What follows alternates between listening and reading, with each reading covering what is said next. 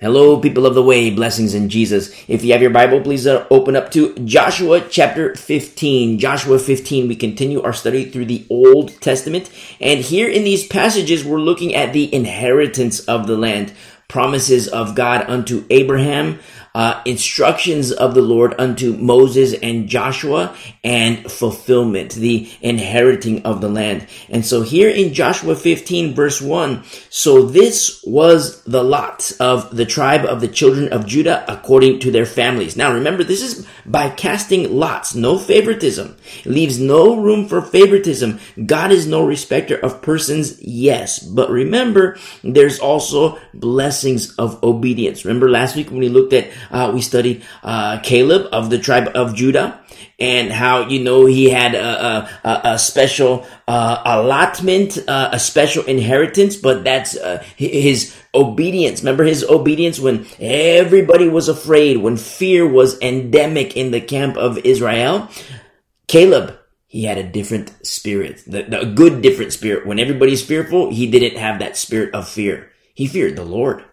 And so we see here in verse 1 that the Lord is establishing these borders in verse 1, that according to their families, the border of Edom at the wilderness of Zin southward was the extreme or the uttermost southern boundary. Verse 2, and their southern border, remember, this is Judah. This is Judah. And the southern border in verse 2 began at the shore of the Salt Sea from the bay that faces southward. Then, verse 3, it went out to the southern side of the ascent of Akrabim, passed along to Zin, ascended on the south side of Kadesh Barnea, passed along to Hezron, went up to Adar, and went around to Karka, which is ground floor, translates as the ground floor. Now remember, God is establishing these borders. Inheritance by lot, no favoritism,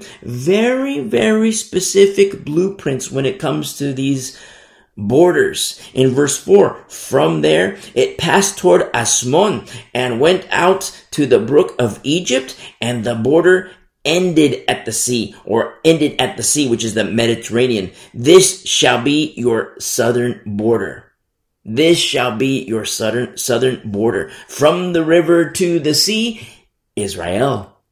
From the river to the sea, Israel. But don't forget Reuben, Gad, and half of Manasseh. Now, these biblical borders, according to the Bible, these borders are quite large. Much different than, what we see of Israel on the map today. What you see in Israel on the map today, that's not the biblical borders of Israel.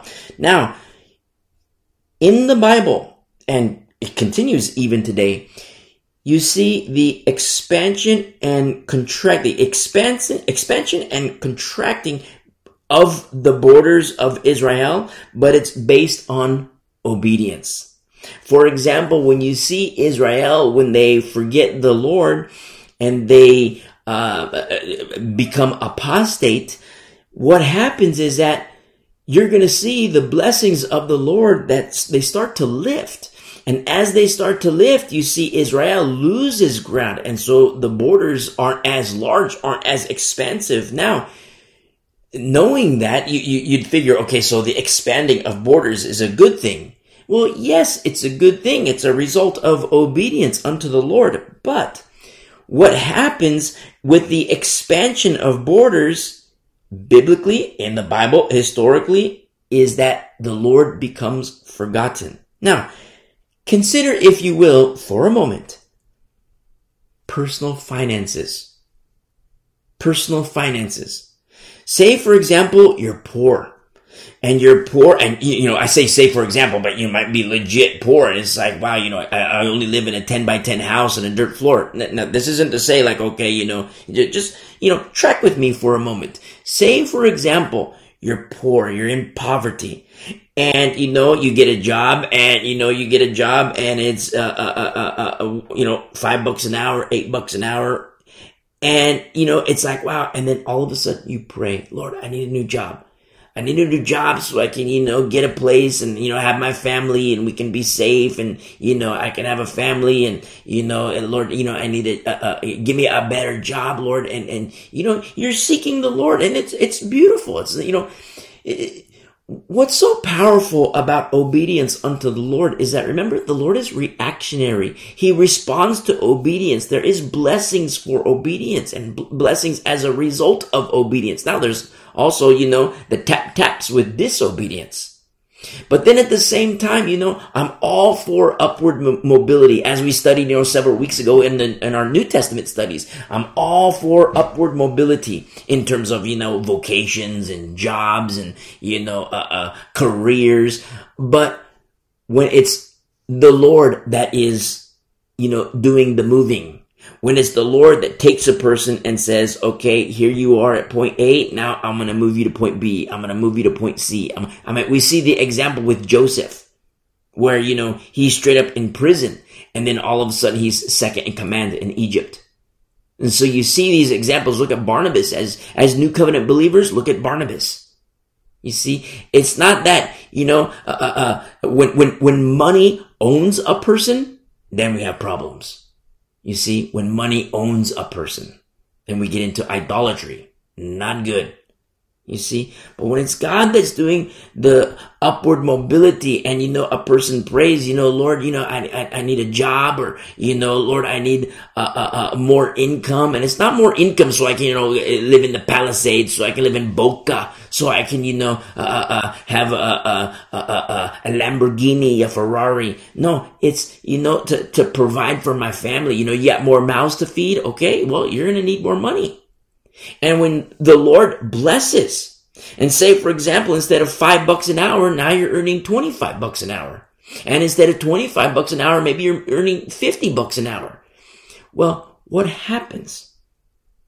In accordance to the flesh, what happens is that the Lord can become forgotten. And when that happens, a person can be like, okay, look at the work of my hands.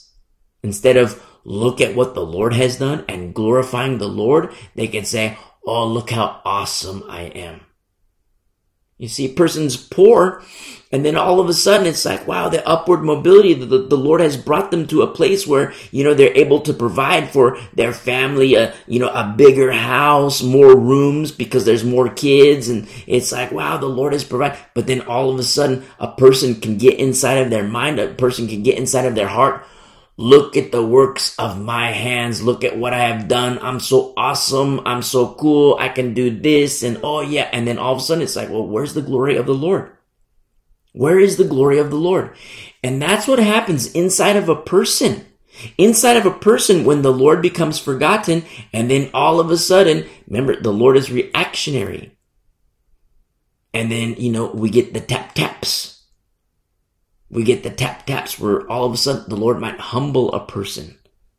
It's like, okay, a person forgets the Lord and the Lord just starts to take things away.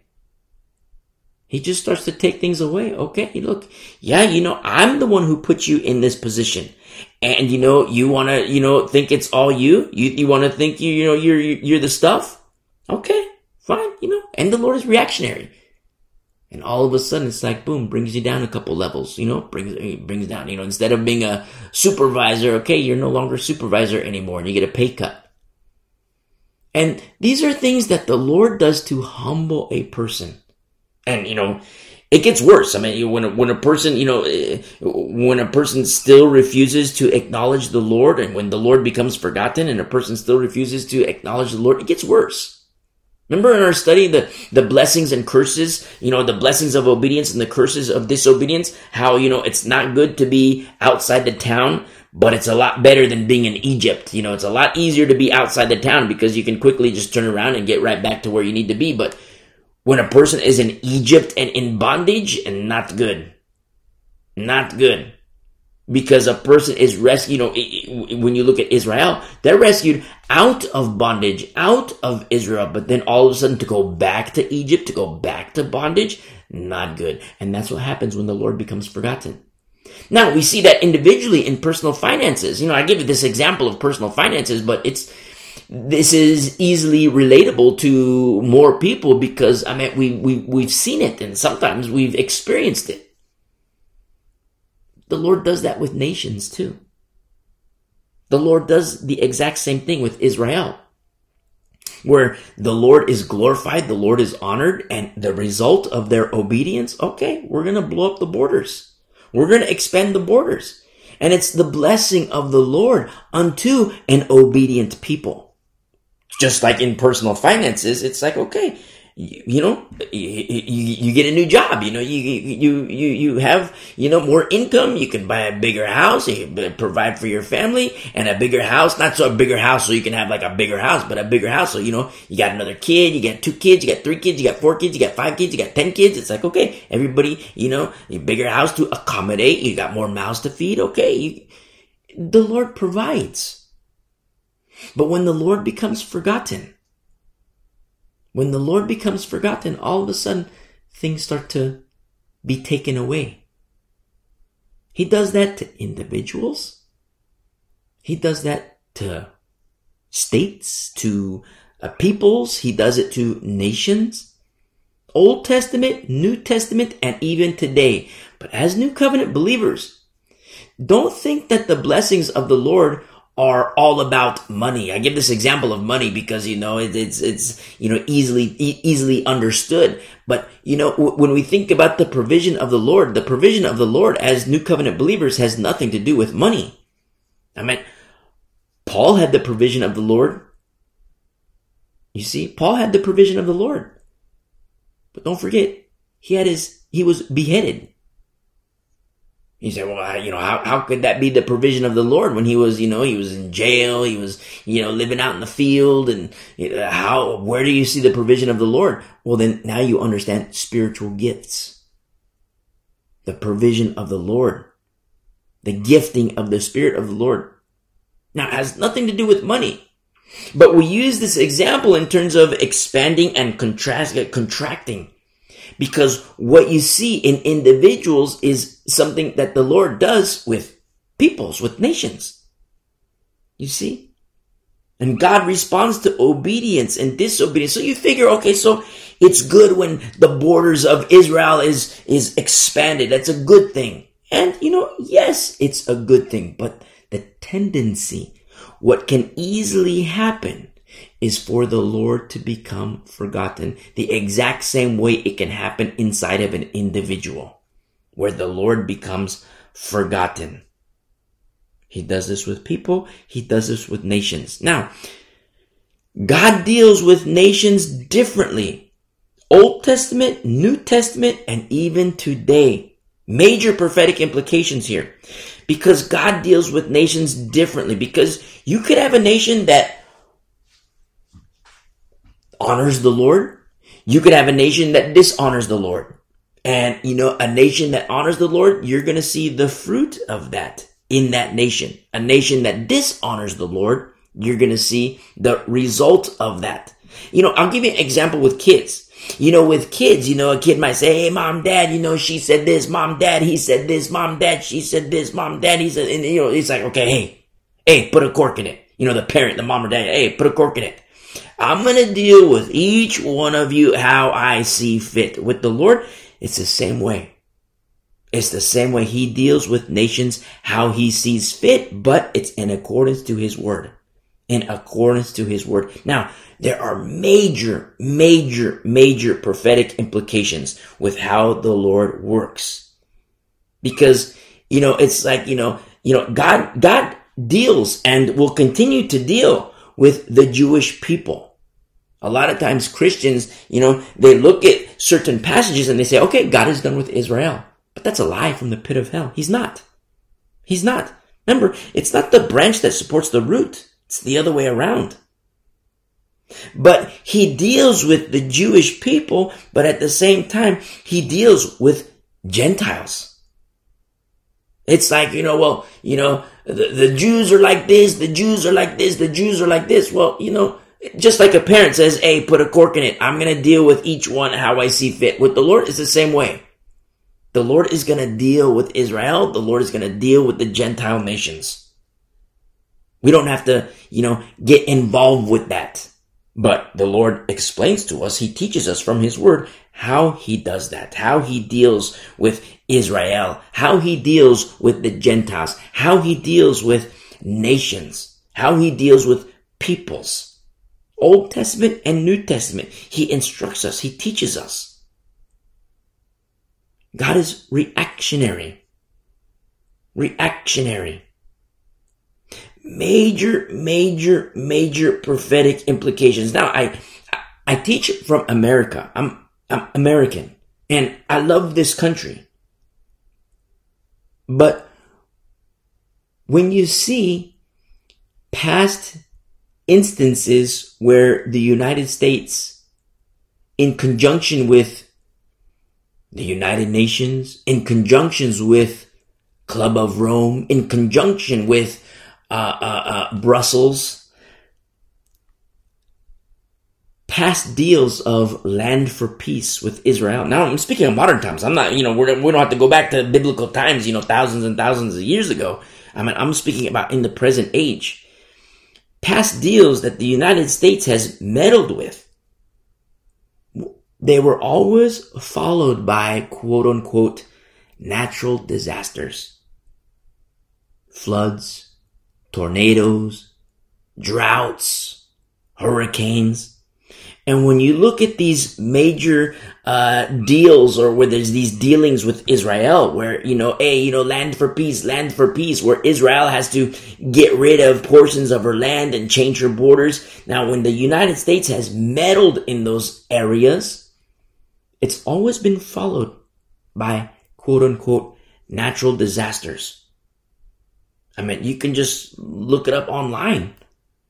You look at, certain peace agreements, Oslo Accords, Annapolis, all these different things. And then shortly thereafter, after the signing, after the agreement, shortly thereafter, boom. It's like, natural disaster. Now, prophetically speaking,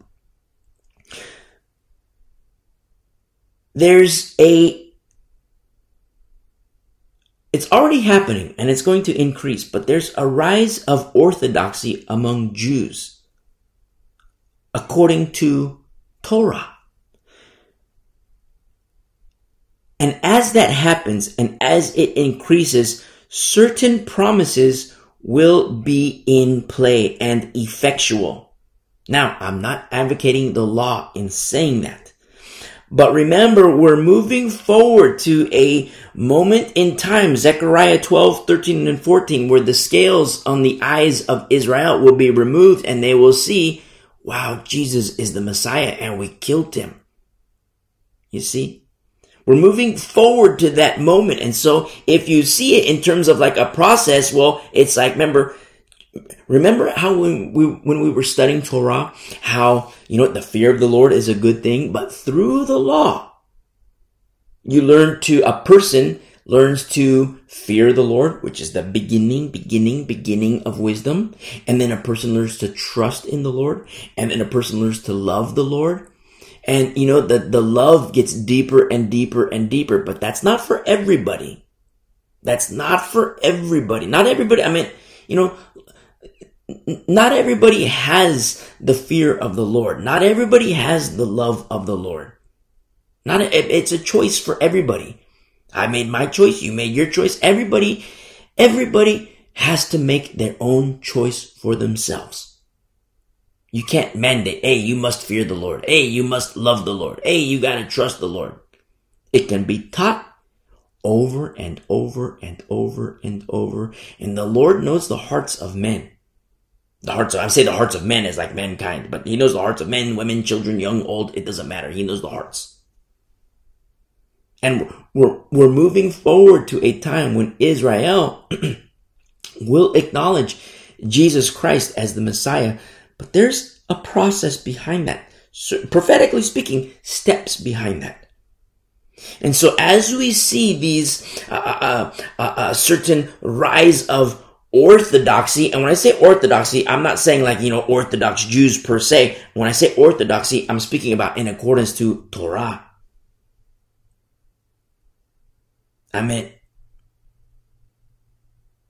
if you're Jewish and you're listening, you're like, oh my goodness, what is this guy anti-Semitic? What is he talking about? The scales falling from our eyes. Now, listen, if you're Jewish and you and me, my Jewish friend, if we were to get in a time machine and go back in time to the days of Joseph, except we found out that he was he died. We found out, the robe, it was bloody and he's dead. Or so we figure, or so you figure. But remember, we get in a time machine, and I were to tell you, hey, Zaphnath Paneah? Have you heard of Zaphnath Paneah? And then you say, well, I'm of Reuben, and I know of Zaphnath Paneah. I've never met him before, but I know of Zaphnath Paneah. And if I were to tell you, you know what? He's your brother. He's your brother. You're of Reuben? Okay, he's your brother. You would laugh at me. What? That's Zaphnath Paneah. He's Egyptian. You see, you wouldn't know. That would not be revealed to you. Now, I'm telling you, but you would have to believe it. If I just say, hey, Zaphnath Paneah, you know Zaphnath Paneah? You say, I've never met him before, but I've heard of him. You see, and then I just point blank say, he's your brother. He's your brother. I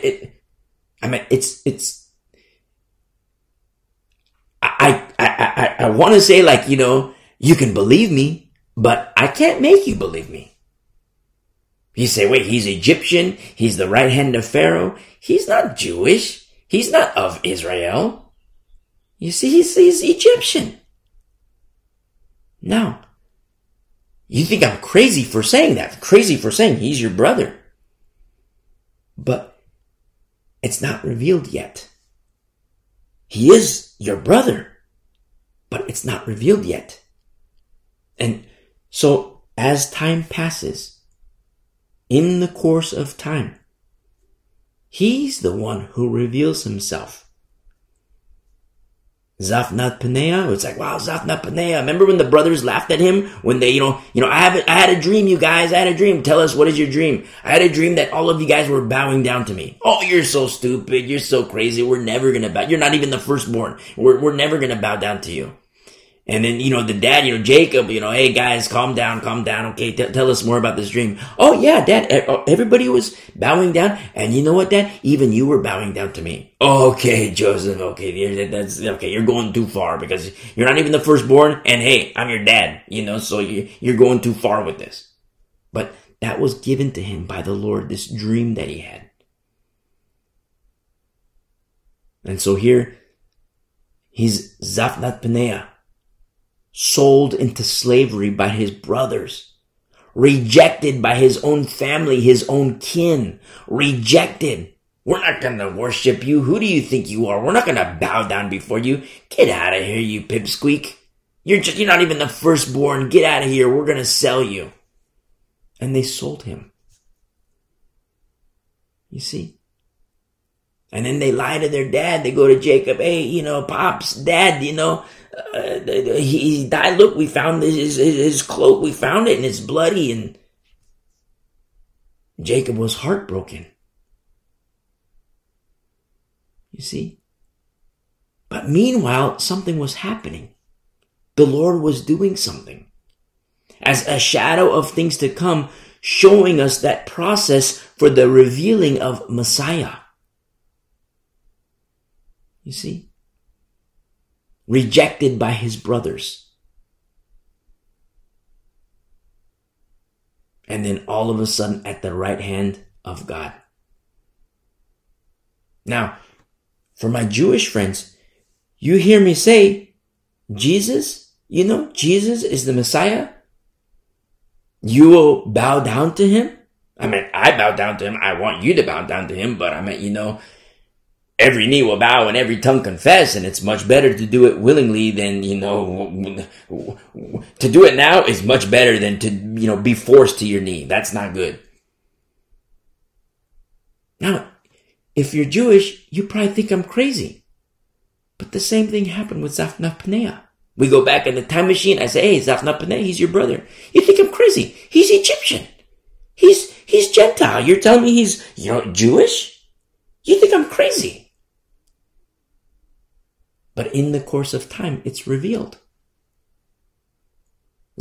Zaphnath-Paneah is the one who reveals himself. I am Joseph.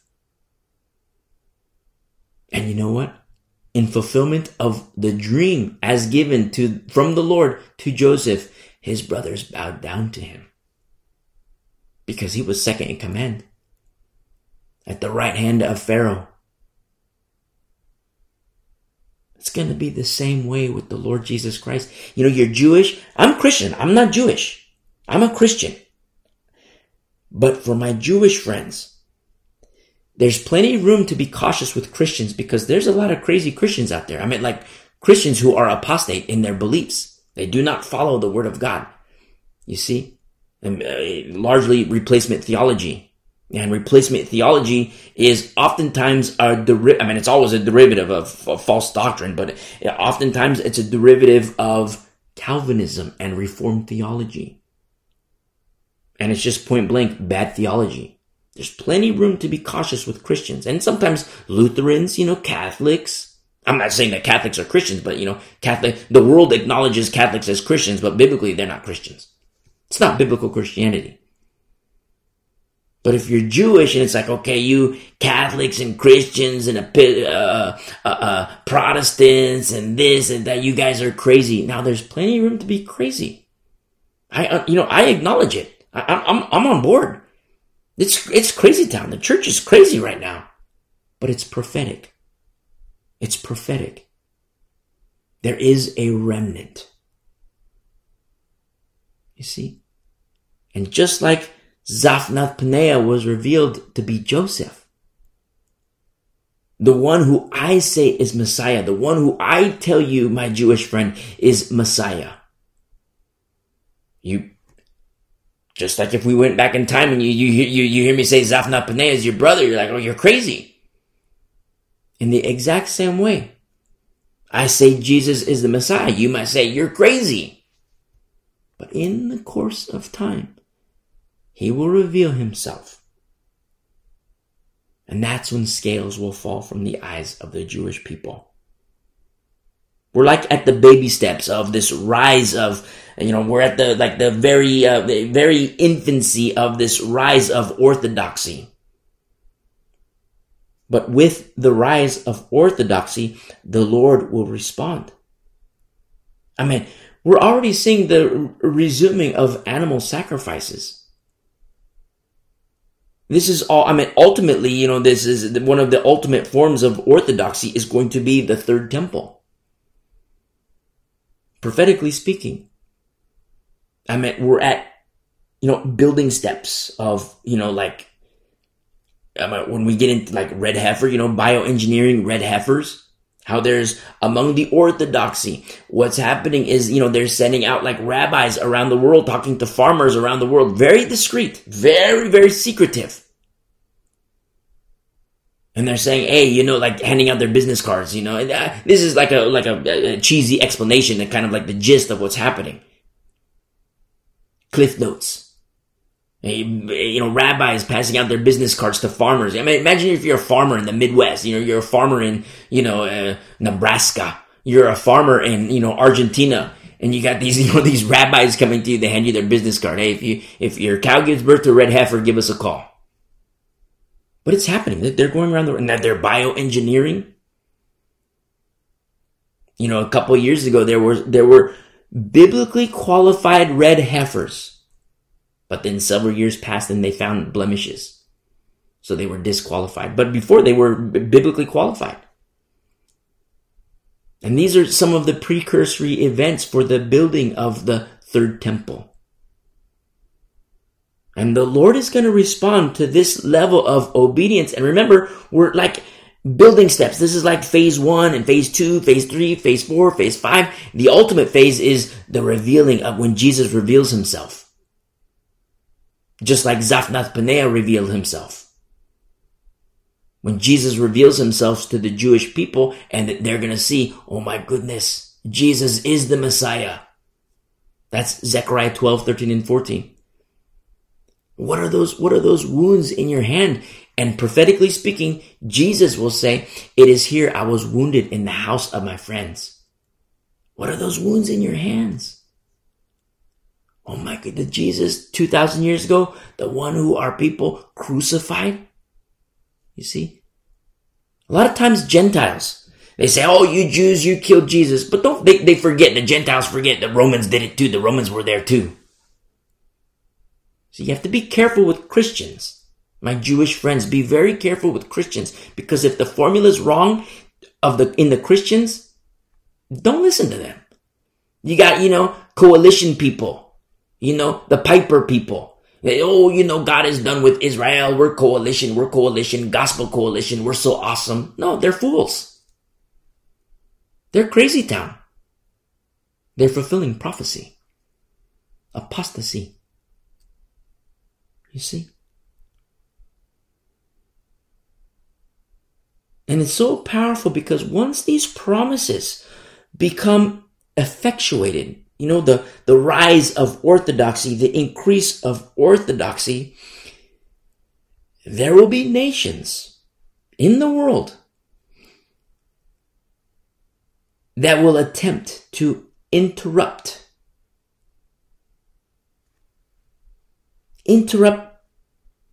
the effectuation of promises in accordance to obedience, the blessings of obedience. And there will be nations that attempt to interrupt that. I said process, but it is, I don't like saying process, but I just don't know how else to word it. That they will attempt to interrupt that effectuation of God's promises for obedience. And these nations, led by the Antichrist, they will face consequences. And I say this as an American citizen. I teach from America. But the United States is not excluded from these consequences of the Most High. You see? And when the Lord makes himself known to these nations that interrupt, the Lord makes himself known through natural events. I say natural events, but it's the doing of the Lord. But the world is going to blame climate change. The world, they're going to blame global warming, climate change. When it's the Lord saying, hey, don't mess with my people. Hey, don't mess with my people, okay? Famine over here. Hey, don't mess with my people, okay? Flood over here. Hey, don't mess with my people, okay? Tornado over here. Hey, don't mess with my people. Earthquake over here in diverse places. That's what's going to happen. As the Lord makes himself known, when you look at the prophecies of the events, what happened in the 70th week of Daniel. Oh, it's global warming, it's climate change. No, it's God's judgment. God's judgment, all leading up to God's wrath. Now, turn with me really quick to Psalm chapter 2, the book of Psalms chapter 2. And in the book of Psalms chapter 2, we see this prophetic passage here. Why do the nations rage? Or how this translates is, why do the Gentile nations rage? And the people or the community plot a vain thing. A globalized community, Gentile nations outside of Israel. Why do the nations rage and the people plot a vain thing? ? The kings of the earth. Now, the kings of the earth, you figure like, wow, these are the shot callers, these are the elite, the global leaders. The kings of the earth set themselves, and the rulers take counsel together. So they're united. They're united. You have this, these world leaders, the kings of the earth, and they're united in this community of nations, united nations. But they take counsel together, but it's against the Lord. In verse 2, against the Lord and against his anointed, Mashiach, the Messiah, Jesus. Saying, look what they say. In verse 3, let us. Remember this global community, the kings and rulers together and united, and they're against the Lord and against his anointed, the Messiah. And what did they say in verse 3? Let us break their bonds in pieces. Against the Lord and his anointed. Against God and the Messiah. Against God and Jesus. Let us break their bonds in pieces, they say, this united global community. The kings of the earth and the rulers. And God and Jesus are under attack by the kings of the rulers. Now that's almost laughable. Like, how can God and Jesus be under attack? Well, who are the people in this holy bond? It's Jews and Christians. The very people who will be in the crosshairs of the Antichrist. Jews and Christians. And these world leaders, in verse 3, let us break their bonds in pieces and cast away their cords from us, or their foliage and branches. This is precisely what the Antichrist will do. The spirit of Antichrist is already at work against both the Jews and the Christians. You see? Prophetically speaking, these things will come to pass. We already see the building blocks. As you see the rise of orthodoxy, you also see the rise of anti-Jewish sentiment. You see? Jews in the crosshairs. Christians in the crosshairs.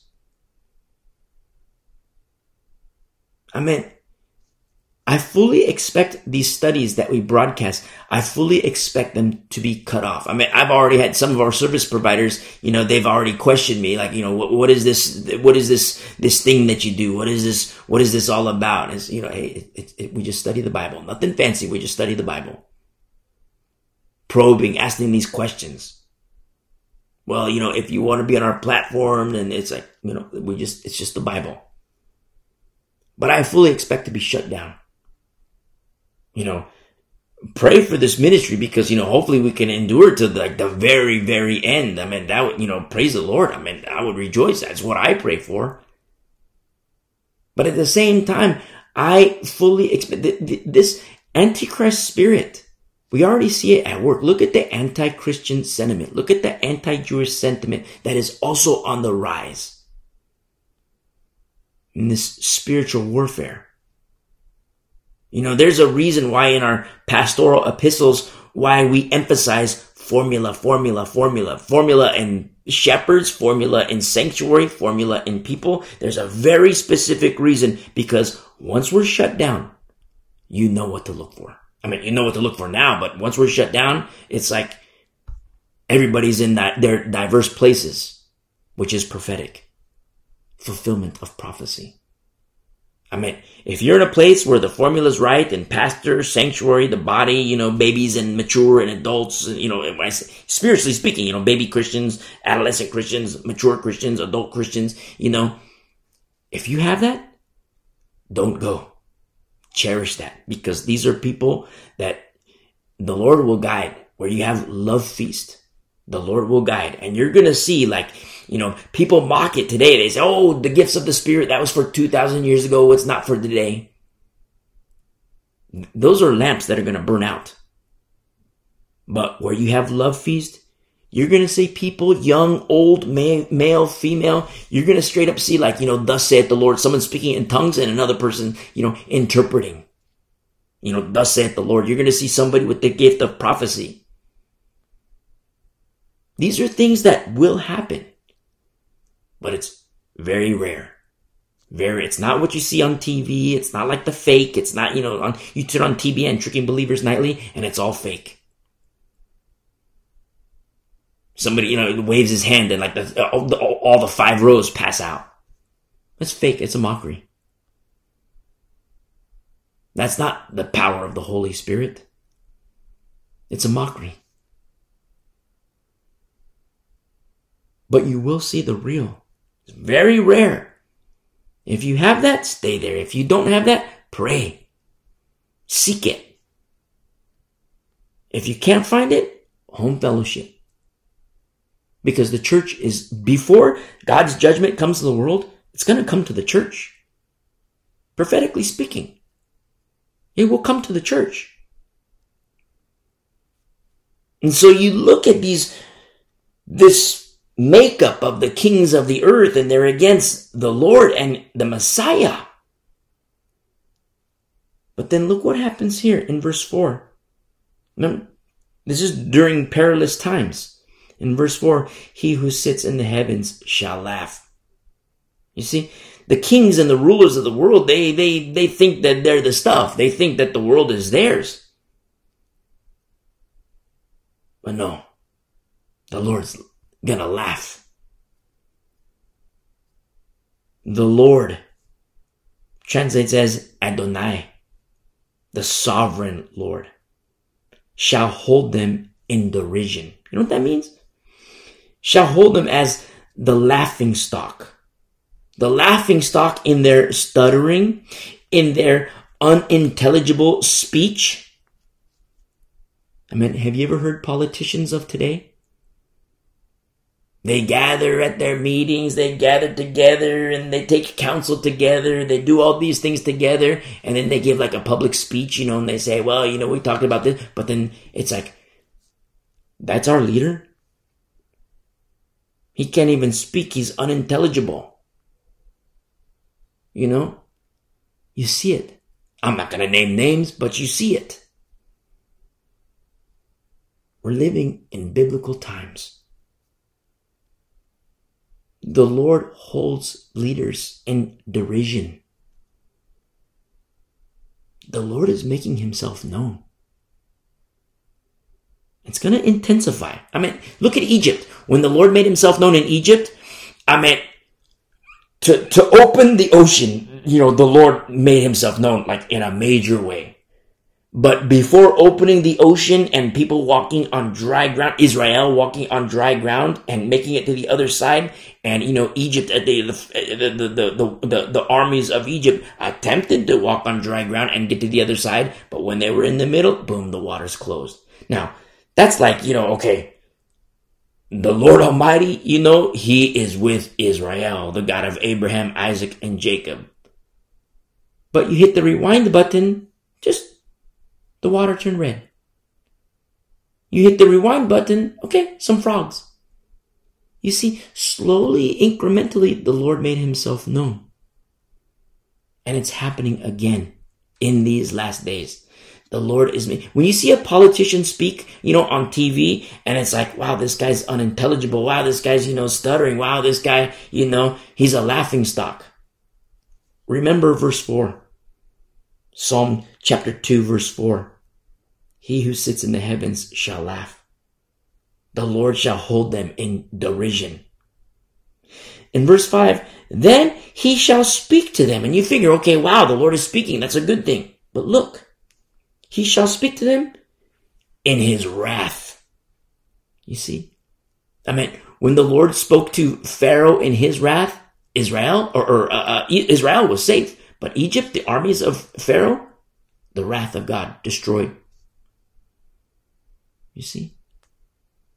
It's going to happen again when the Lord makes himself known. As surely as the Lord lives, it's going to happen again.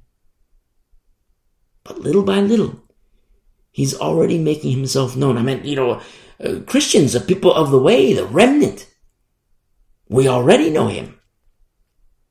But not everybody knows him. The church needs to wake up. Non-believers need to realize, not have a love of the darkness, but to have a love for the light. You see? And then the Lord, he says here in verse 5, he shall speak to them in his wrath and distress them in his deep displeasure, or wrath and his burning of anger. This is all a future event. But notice what's already done here in verse 6.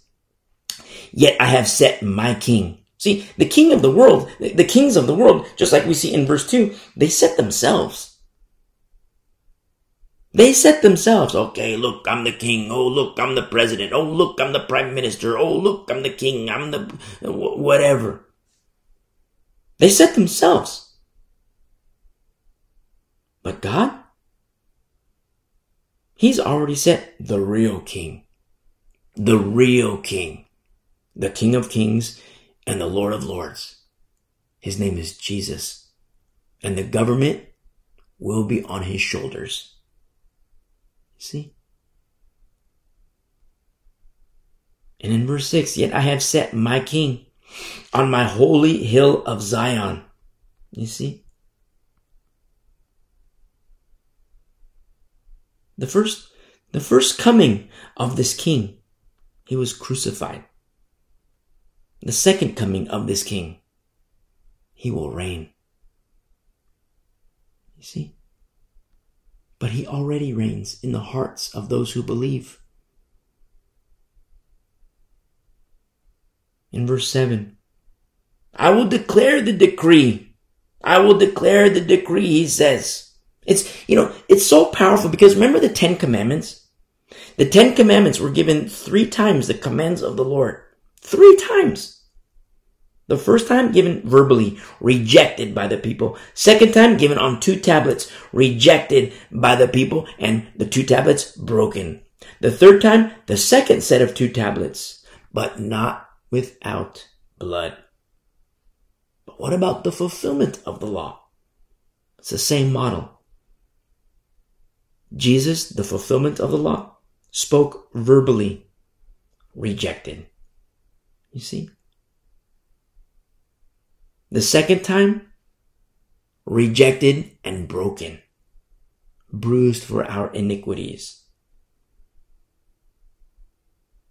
Third, not without blood. Same formula, same model, with the law and the fulfillment of the law. In verse 7 here, I will declare the decree, the Lord. Now this is capital L, capital O, capital R, capital D. Now in verse 4 we see L-O-R-D, no caps. Just the capital L. That's Adonai. But in verse 7 here you see L-O-R-D, all caps. That's Jehovah, the covenant name of God. The Lord has said to me, you are my son. Today I have begotten you. Ask of me and I will give you the nations for your inheritance. You see, we're studying in Joshua the inheritance, the blessings of obedience, the inheriting of the land. But these are baby steps. The fulfillment of the law, Jesus Christ, He's going to inherit the world. Inherit the nations. The Lord says in verse 8, ask of me and I will give you the nations for your inheritance. Very interesting how Satan made a similar offer to Jesus. All this will be yours. All you got to do is worship me. Satan made a similar offer. But that was a lie. The promise of God, that's what Jesus rested on. The promise of his Father. Hallowed be his name.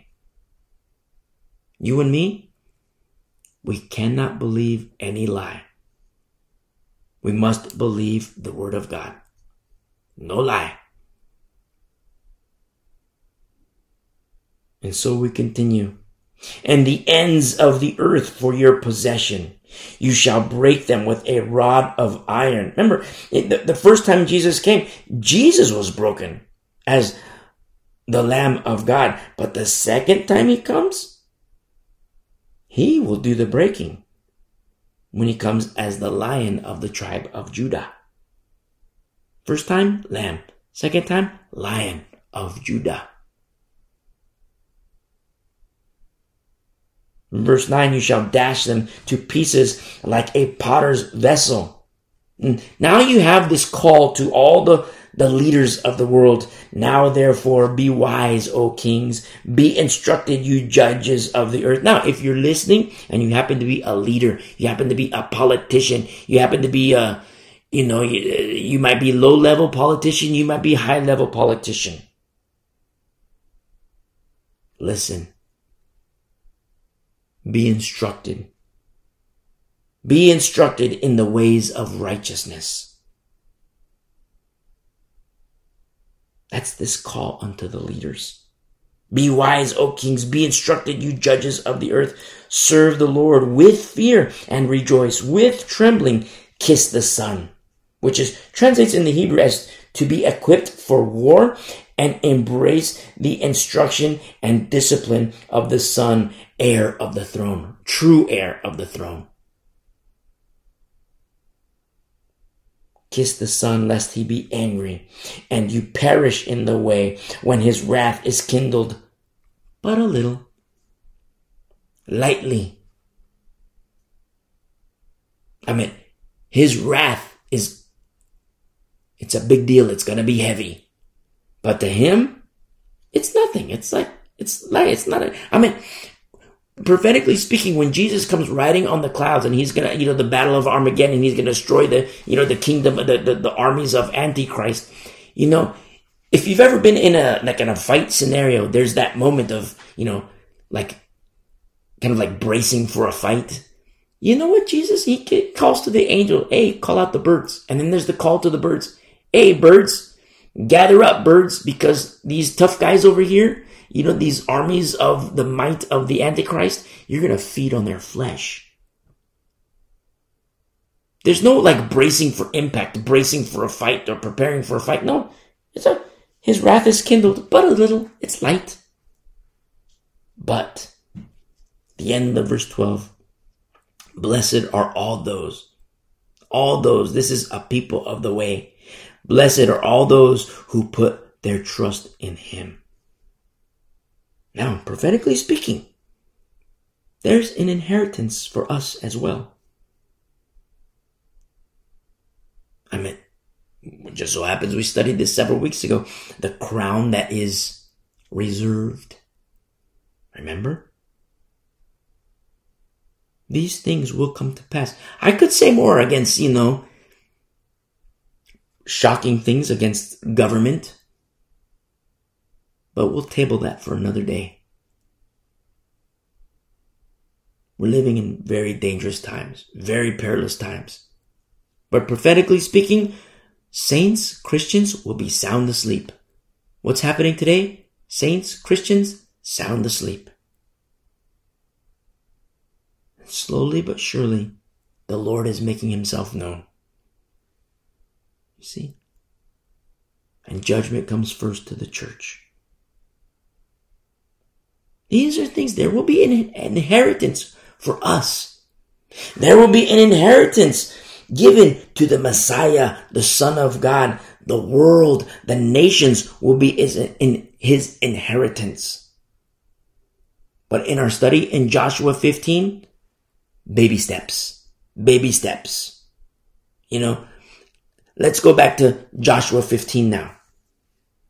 Let's go back to the ground floor. Just like we see in Joshua 15, in verse 3, you see, ascended on the south side of Kadesh Barnea, passed along to Hezron, went up to Adar, and went around to Karka. That's ground floor. Ground floor.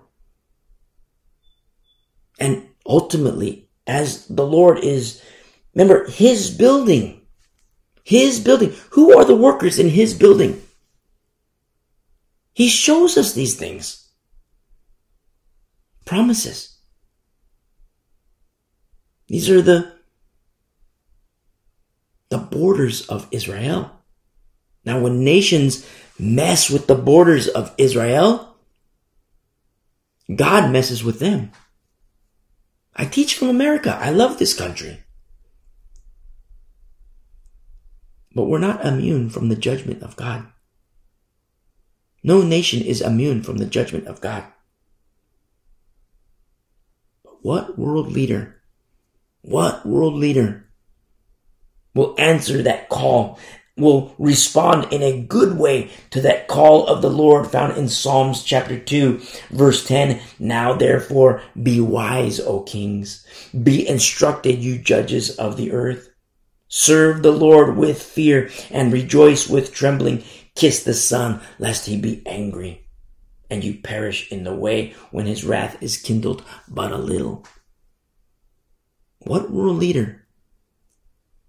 Instead of going with the flow of, when they plot vain things, when the kings of the earth set themselves and they take counsel with themselves together, united, and they're against the Lord and against Jesus. What world leader will go against the flow? Go against the grain and say, no, I'm a Christian. Very few. Prophetically speaking, there are some nations that will align with the God of Israel. Very few. The majority of the world, everybody against Israel. That's what will happen. Against Israel. Israel is going to fight the forces of Antichrist. They're going to fight. And Israel is slowly going to lose. And I think it's very interesting. When Israel comes to the end of her carnal efforts, that's when Jesus comes. From the east. From the east. From the east. Remember Jericho? From the east. All these things written as a shadow of things to come to teach us and show us. Warn us. Exhort us. These borders of Israel are a very big deal.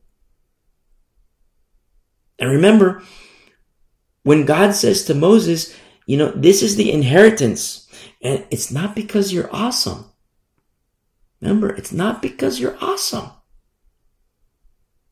It's because of the wickedness of these peoples. But what happens when Israel becomes wicked? You see? Now, I say this as a Christian. If you're Jewish, you read scripture, you read the prophets, you see what happens when Israel becomes wicked. And I say this as a Christian, and Christians aren't immune from this either. What happens when Christians become wicked? You see, God is the same yesterday, today, and forevermore. He never changes. That's what his word says. He never changes. It's you and me who has to understand what his word teaches. These borders, a big deal. A huge deal. And people world leaders, they want to change these borders. They've already altered these borders. You see? It's not like a blank. Sometimes, you see in this rise of the anti-Semitic movement, which is prophetic in accordance to Antichrist spirit. But with this, it's it's the Jews, the Jews do this, the Jews do this, the Jews do that, the Jews do that. But when you understand that it's like that same scenario where, you have, a bunch of kids. Hey, this kid said this kid said that, and the parents just like, hey, cut it out. I'm going to deal with everybody. I'm going to deal with you. I'm going to deal with you. I'm going to deal with you. I'm going to deal with you. Hey, don't you worry about it. Put a cork in it. I'm going to take care of everybody. You see? Do you remember, if you've been walking with us for a while, do you remember our study in Genesis? And we look at lineages, we look at, family lines, and it's one big family dispute. That's what it is. It's a big family dispute. And just like what happens when Zaphnath Paneah reveals himself, people, both Jew and Gentile, bow down to him. You see? But, the Gentiles bowed down to him. They saw him, like he's second in command. They bowed down. The brothers bowed down too. And then he revealed himself. Zaphnath-Paneah is Joseph. And then they realized, oh my goodness, scales fell from their eyes. Oh my goodness. Joseph? Joseph, we left you for dead. Joseph, we left you for dead. We sold you into slavery. What happened with Jesus?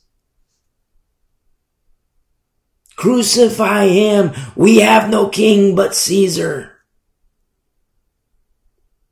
You see? It's the same. A shadow of things to come. And these borders are a huge deal. Back then, even today, Old Testament, New Testament, even today, nations, when they mess with these borders, when they mess with Israel, God sees. God responds. And I love America. But in recent history, when we've meddled with the affairs of Israel and, land for peace, there's always been natural disaster, quote unquote, natural disasters. Oh, it's climate change. It has nothing to do with, we're infringing upon the land of Israel. It has nothing to do with that. It's climate change, global warming. You see? Just like with Egypt. Oh, the blood, Pharaoh, the blood. Oh, look, Janus and Jambres. We can do it too. The wise guys of Egypt. We can do it too. You see? Oh, the frogs. No big deal. No big deal. But then the hail, we can't do that. Incrementally, the Lord makes himself known. It's not to deny the power of the gods of Egypt. They are powerful, but they are not almighty. You see? They are not almighty. All of these things, we're at the baby steps. Here in Joshua 15, we're at the baby steps. We're at, karka. We're at the ground floor. We're spoiled today, 2022. We're spoiled today because, what we read in Psalms 2, we're like,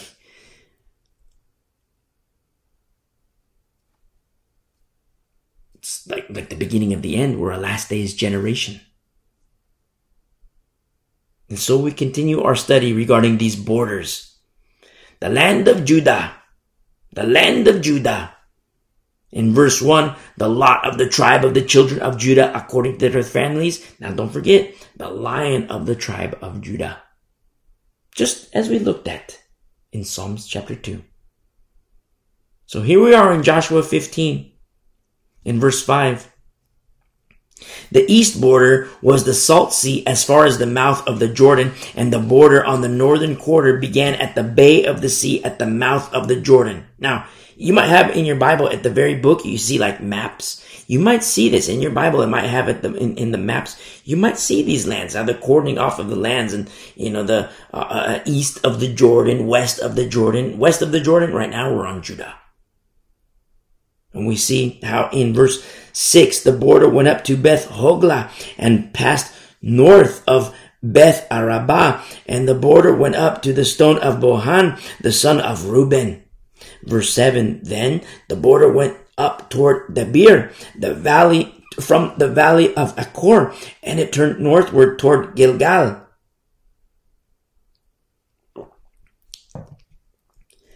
Which is before the ascent of Adumim, which is on the south side of the valley. The border continued toward the waters of En Shemesh and ended at En Rogel, and the border went up by the valley of the son of Hinnom, and to the southern slope of the Jebusite city, which is Jerusalem. Jerusalem, O Jerusalem. Jerusalem, O Jerusalem. The border went up to the top of the mountains that lies before the valley of Hinnom westward. Now we're on the very edge of the borders, which reaches Benjamin. Benjamin. Now, who's the faithful shepherd of the real king, the King of Kings and Lord of Lords? Speaking of Jesus. Who's the faithful shepherd of the tribe of Benjamin? His name is Paul. Not on the ground floor. You see? Building blocks. Do you remember in the beginning of our studies in the pastoral epistles? Foundation. How we look at foundation. The chief cornerstone. Foundation. Ground level. Remember the hotel example? The big hotel, the skyscraper in Dubai? You see? In the building of the Lord, with very, very intricate blueprints. It's very important in this building of the Lord. You are the building, you are the field. But who is the faithful worker? The faithful worker is, you look at the work crew, you go to a construction site and you look at the work crew. You look at the workers. Inside of a building, if you might have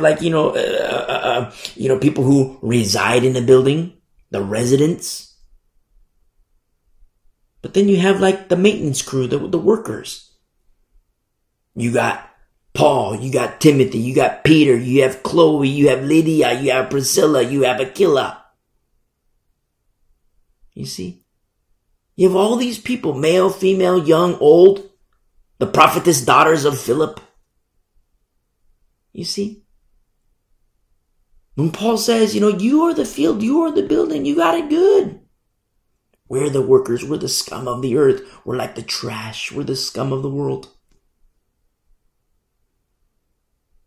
You make these distinctions as you recall our studies through the pastoral epistles, and we liken it to that building where if the foundation is Catholicism, if the foundation is, whatever religion, that's not safe. That building's going to fall.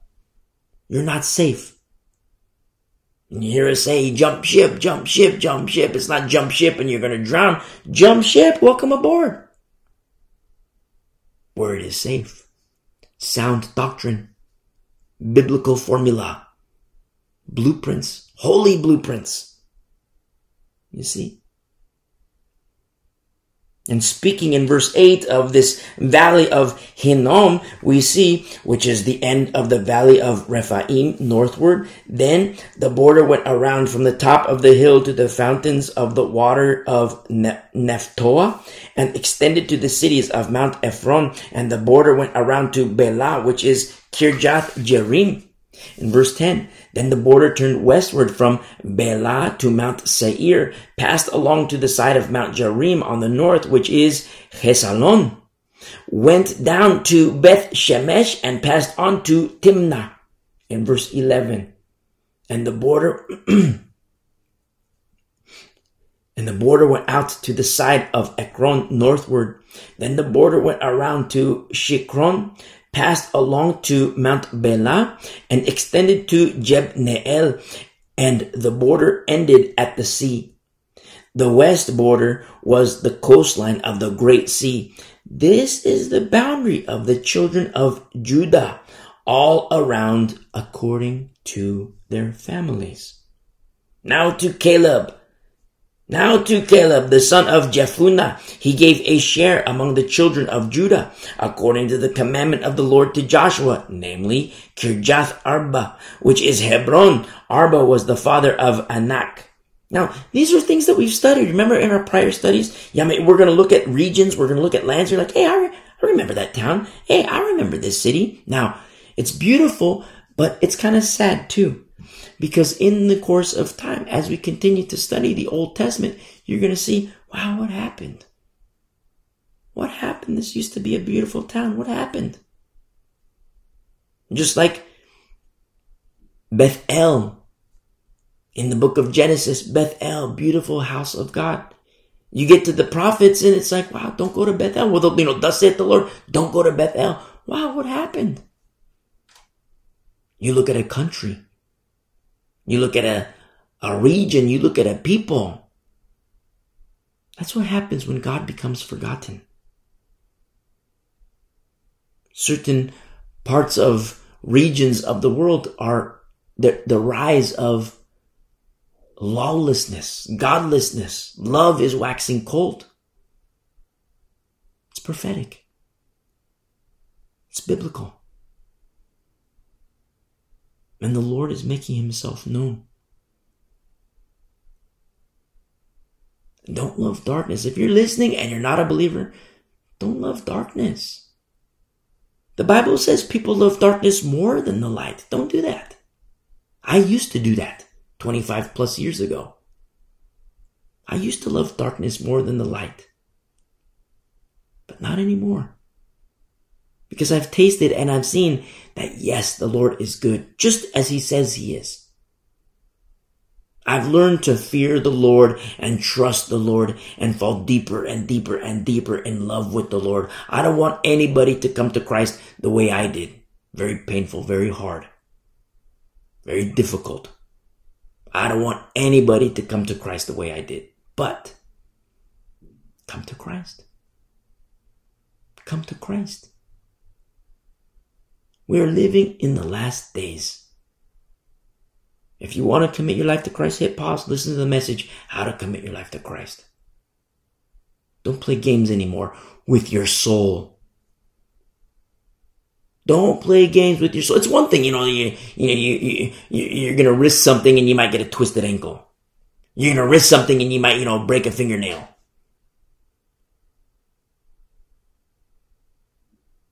But don't risk your soul. Don't love darkness. Love the light. Learn to love the light. Let's walk together. You hear us say from time to time, jump ship. Maybe I'll stop saying jump ship and I'll put it another way. Take my hand. Take my hand. Come aboard. And let's grow together. Let's learn together. Let's mature together in Christ. We're a last days generation. And so we see here in verse 13,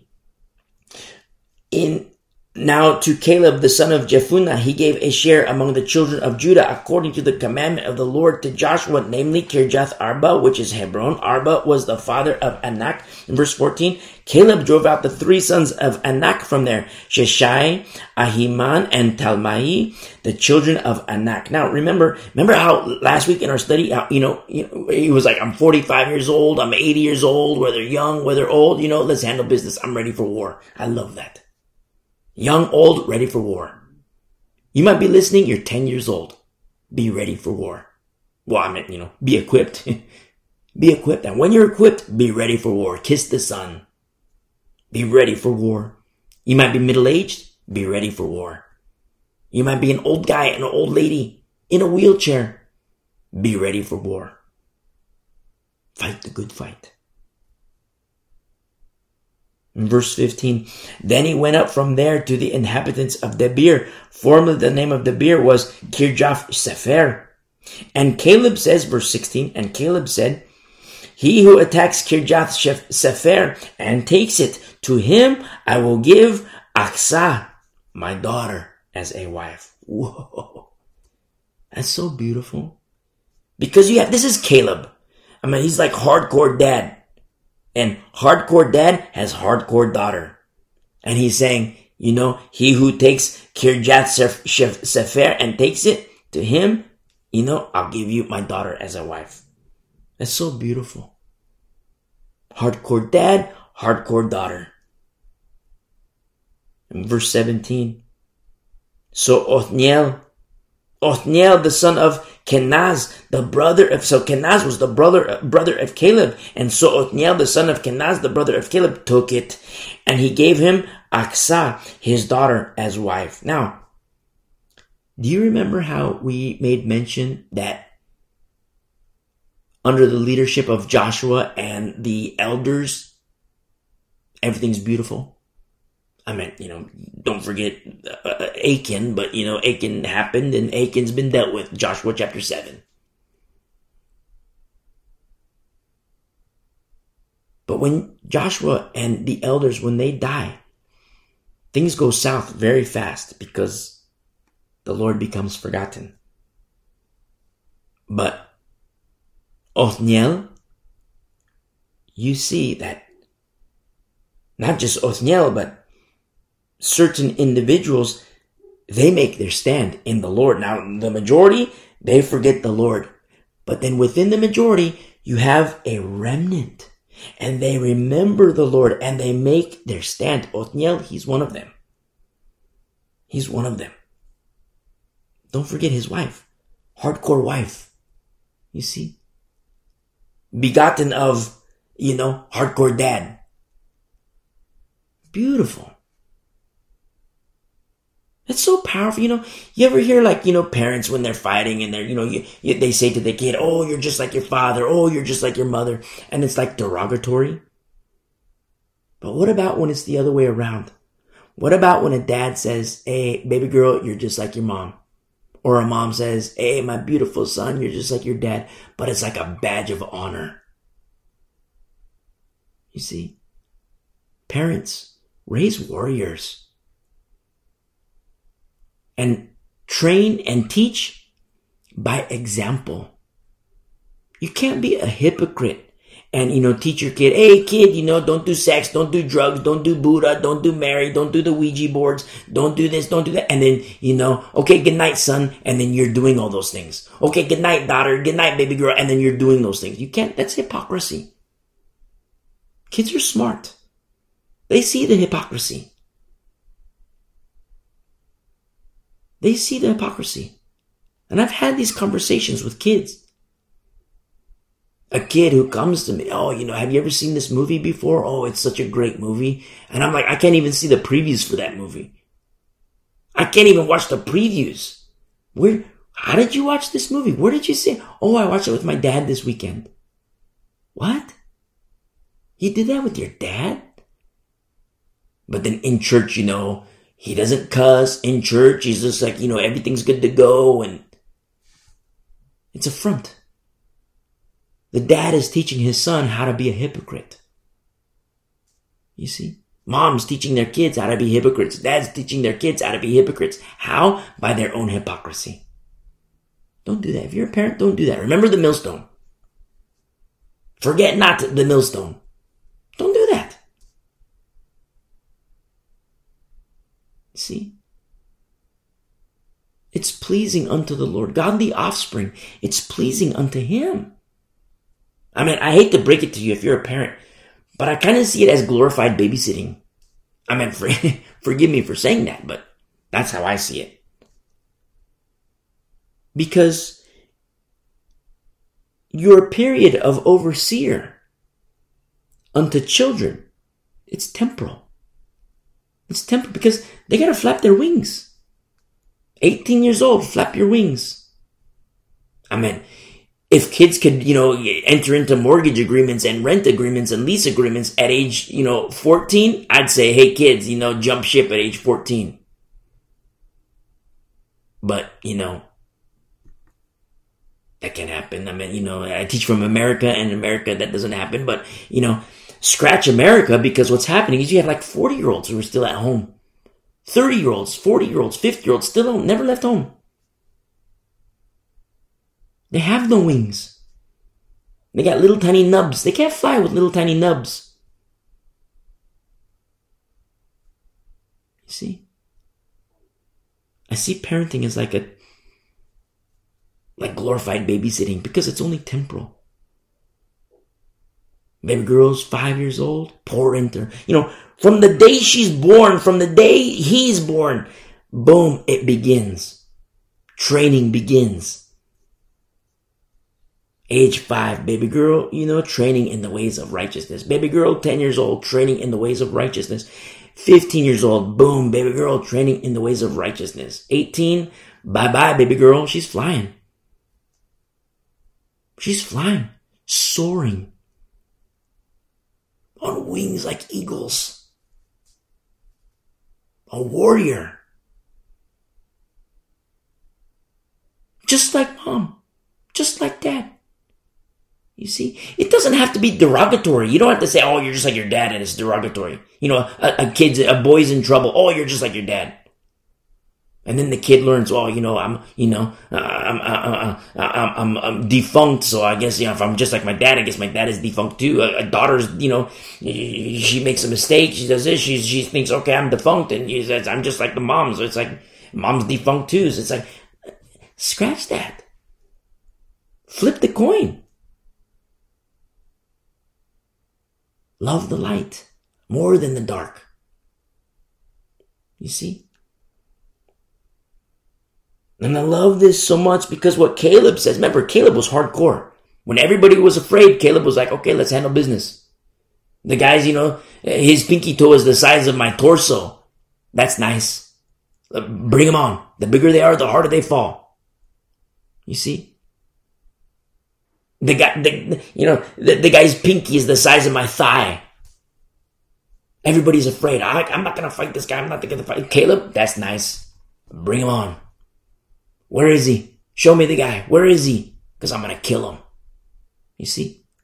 I'm speaking, according to the flesh, but, they would understand the rules of engagement of the covenants. I'm not, a little disclaimer. Our fight as Christians is according to the Spirit. It's according to the Spirit. Okay, that's my disclaimer. But, Caleb, bring him on. There's one big guy, okay, bring him on. What, there's 10 big guys? That's nice, bring him on. There's 100, there's 1,000, that's nice, bring him on. Why? Because the promises of the Lord. And I fear the Lord. But everybody else was afraid. And you have these, the giving of the land, and it's by lot. But don't forget, there's special provisions and blessings for obedience where, Caleb says, hey, the mountain. Give me the mountain. You see? And it was granted unto him. And hardcore Caleb, think about his kids. His beautiful, beautiful daughter, like she's hardcore. You have hardcore dad, think about the daughter. Now, when in verse 17, when Othniel, he takes the town, he takes Kirjath Sefer. And in fulfillment of what Caleb says, okay, here's my daughter. Here's my daughter. Marry her. They get married. Now, you have a hardcore wife. Picture that marriage. I mean, already, Othniel is hardcore because he took Kirjath Sefer. Caleb, hardcore. He raised hardcore daughter. It's like, wow, they're hardcore. Yes, they're hardcore. Where, Othniel could say to his son, he could say to his daughter, hey, you're just like your mom. And the daughter could be like, what? Wow, what a prize. Pops, you think I'm like mom? What a beautiful prize. You see? Achsah, the daughter, the daughter of Caleb, the wife of Othniel, could say, hey son, you're just like Pops. And the son could be like, what? Oh my goodness, that is an honor. You're telling me I'm just like my dad? Oh my goodness, that is an honor. You see? And you know what happens among the hardcore, these warriors, when Israel becomes apostate and turns to harlotry? You're going to see their stands. You're going to see them stand. You see?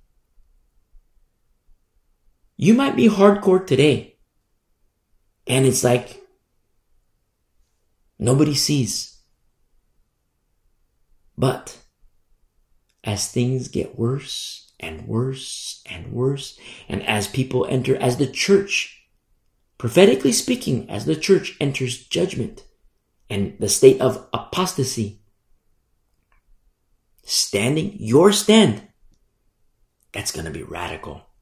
That's going to be hardcore.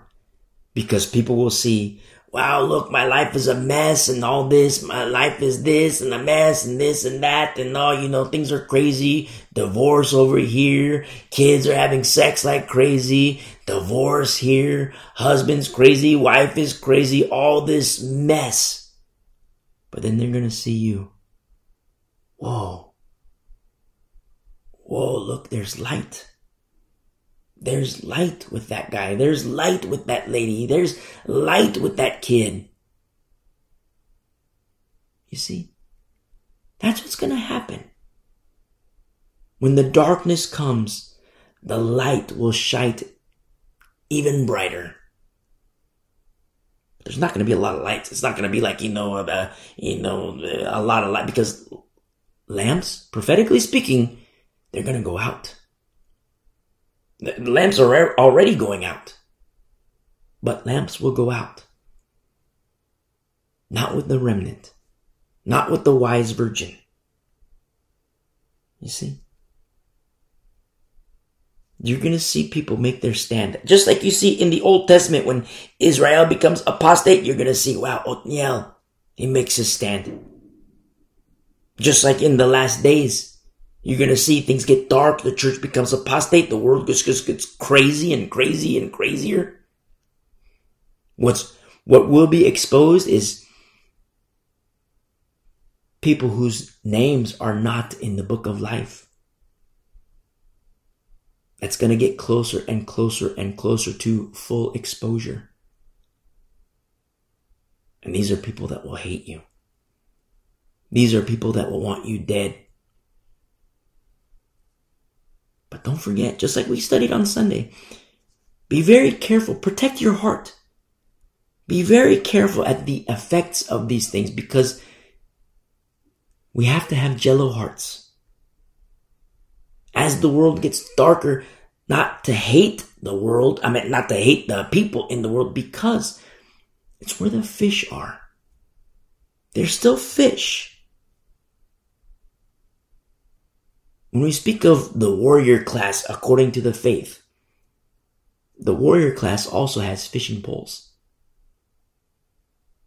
to rescue as through fire. Hating the garment defiled by the works of the flesh, but rescuing as saving through fire. You see? We have to be wise in these last days and understand the times and redeem the times. Look at what's happening today. I teach from America. I know, we have listeners all over the world, but I teach from America. And what happened is, the abortion deal. Roe versus Wade overturned, which I'm very, very thankful for. I'm very hesitant and cautious to explain my thoughts on life and abortion and reproduction, because it's not widely accepted. It's nothing like, non-biblical. It's very biblical. But when I say very biblical, it's like even Christians are like, what, Maybe one day we'll explain it. I'm very thankful for this overturning. Very, very thankful. But in the aftermath, you're seeing like celebrities, actors, singers, and they're saying, oh, I hope Christian women get raped. I hope Christian women, old women, young girls, I hope they get raped, so that when you get pregnant, you can have an abortion and you can know what it feels like. And we're going to come against the churches and we got to kill the Christians. This is happening in America.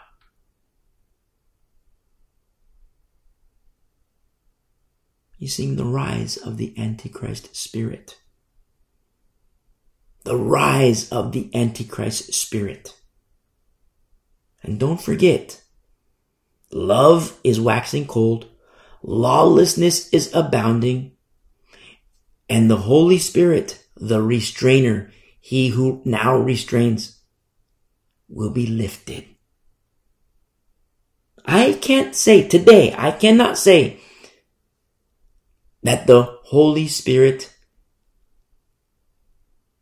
has stopped restraining. I can't say that.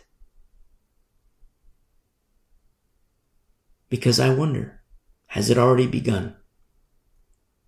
Lord, has your Spirit already stopped restraining?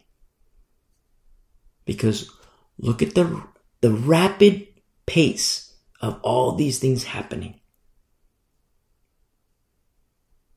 Just for a person, for the sake of humanity, a person who just says, I hope Christian women get raped. I want Christian women to get raped. Just for the sake of humanity, who would say such a thing? See, it's moments like this where it's like, wow, is the restrainer, he who now restrains, is he already lifting? You see? Now, if you're you're like an early listener and you're like, okay, the restrainer is Michael, he who now restrains, that's Michael. Listen to our study through the Thessalonian letters. 2 Thessalonians chapter 2. You'll understand more. I mean, if you're listening on certain platforms, go to thewayunderground.com and go to our studies about the last days. Go to our studies about the rapture. You'll understand more. All these resources, they're there for you, to help you, to teach you, to prepare us for our wedding unto the returning bridegroom, the King, the real King, the King of Kings and Lord of Lords. But I fully expect all these resources to go away. We are placing heavy emphasis on formula so that you know what to look for. You see? Preparation so that you know what to look for.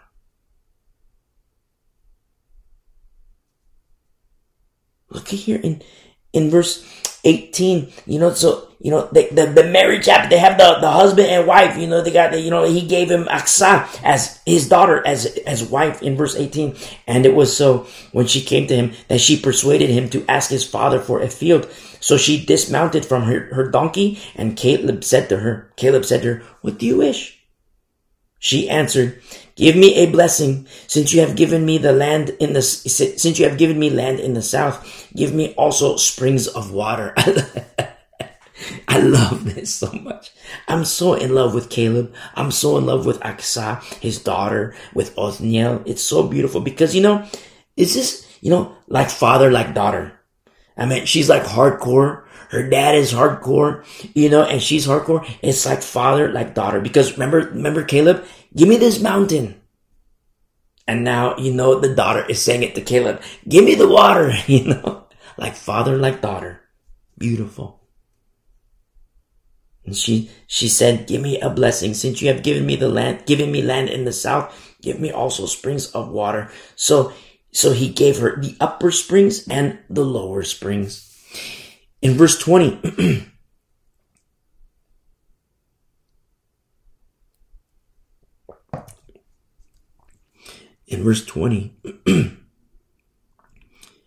this was the inheritance of the tribe of the children of Judah, according to their families. The cities at the limits of the tribe of the children of Judah toward the border of Edom in the south were Kabzeel, Eder, Jagur, Kenah, Dimonah, Adada, Kedesh, Hazor, Ithnan, Ziph, Telem, Bealoth, Hazor, Hadattah, Kerioth, Hezron, which is Hazor. Verse 26, Amam, Shema, Moladah, Hazar Gadah, Heshmon, Beth Pelet, Hazar Shual, Be'er Sheba, Bizjothjah, Be'ala, Ijim, Ezem, El Tolad, Chesil, Horma, Ziklag, Madmana, Sansana, Lebaoth, Shilhim, Ain, and Rimmon. All the cities are 29 with their villages. Now, before it was wilderness living, like the tents and, it was wilderness living. And the Lord was with them. But now, straight up villages. Before, temporal. But with us, it's the same. In these earth suits, temporal. In our glorified bodies, there will be a permanency. Now, sometimes you listen to Bible studies, and, you hear people say like, okay, we're going to skip this because it's just a bunch of names that I can't pronounce. But I don't do that. I don't do that because I know that one day I'm going to stand before the Lord, Jesus Christ. And I want to stand before him with a clear conscience, knowing, Lord, I gave them everything. I gave them everything. Every jot, every tittle. I didn't skip. I can't pronounce this. I'm terrible at pronouncing. I'm not Jewish. I don't know Hebrew very well. I'm not like a proficient in Hebrew. But I gave them everything. I gave it all. Kina, Dimona, Adada, Kadesh, Hazor, Itnan. My pronunciation, mediocre, maybe terrible. But Lord, I gave them everything. I gave your people all 100% of your word, Lord.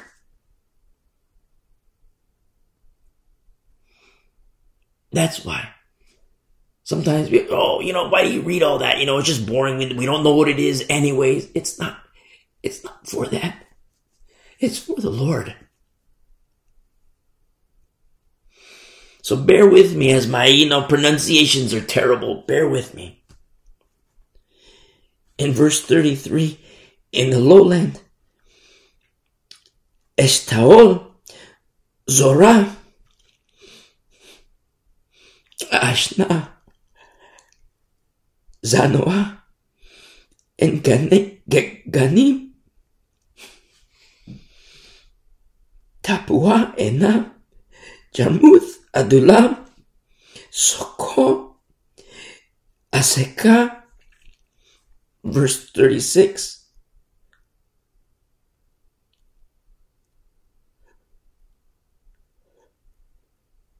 Shabraim,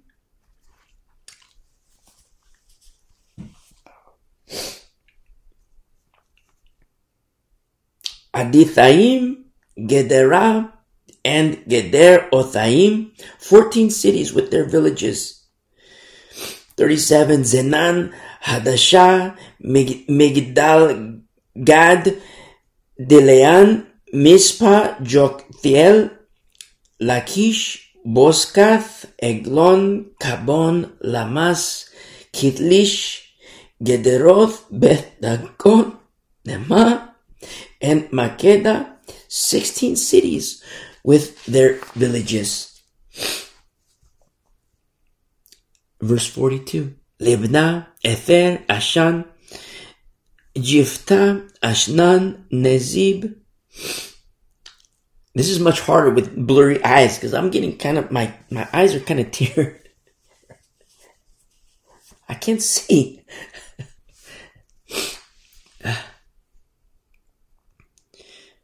If I couldn't pronounce earlier, now I can't see, so I gotta dry my eyes. Verse 44, or 43, Jiftah, Ashna, Nezib, Kelam, Akzib, and Mareshah, 9 cities with their villages. Ekron with its towns and villages, from Ekron to the sea.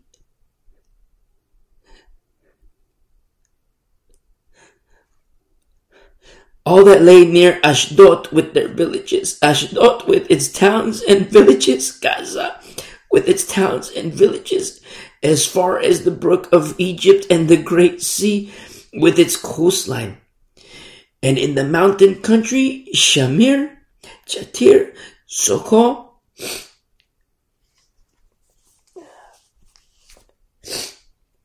Dana, Kirjath Sana, which is the beer, Anab, Eshtemo, Anim, Goshen, Holon, and Gilo, 11 cities with their villages, Arab, Duma, Eshean, Janum, Beth Tapua, Epheka, Humta, Kirjath Arba, which is Hebron, and Seor, 9 cities with their villages, Maon, Carmel, Ziv, Judah, Jezreel, Jokdeam, Zanoah, verse 57, Cain, Gibeah, and Timnah, 10 cities with their villages, Halhul, Beth-sur, Gedor, Ma'arath, Beth-anoth, and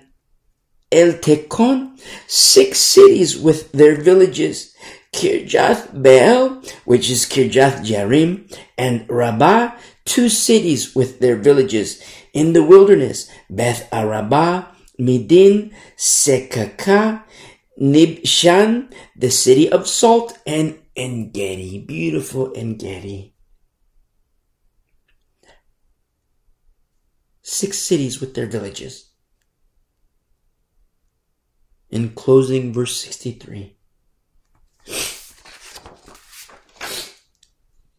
As for the Jebusites, the inhabitants of Jerusalem, the children of Judah could not drive them out, but the Jebusites dwell with the children of Judah at Jerusalem to this day. Do you remember in the earlier chapters how we made mention how, people ran away from Israel? Remember the war footing of Israel, and certain peoples ran away and they fled, but they still remained. They weren't all, 100% killed. And in this war footing of Israel, you see victory upon victory upon victory upon victory. But there's still elements of an opposing force. And you hear that and it's like, well, wait a second. I thought it is the time of inheritance. And yes. But as a shadow of things to come, what about you and me? When we have victory upon victory, the formula's right. Victory upon victory upon victory upon victory in the Lord. The formula is right. But we still have to proceed with caution with the carnal nature. And understanding this, we proceed with caution with the flesh, with the carnal nature. These are things that you and me, we have to reckon the old man dead. We have to reckon the old woman dead. For my younger brothers and sisters, we have to reckon the old boy dead, the old girl dead. For my older brothers and sisters, you have to reckon the old man dead, the old lady dead. Dead. Alive in Christ. Because when we reckon the old man dead and the old woman dead, you know what happens? Something supernatural, and the Lord knows those who are His. We are crucified with Christ. It is no longer you or I who lives, but Christ who lives in us.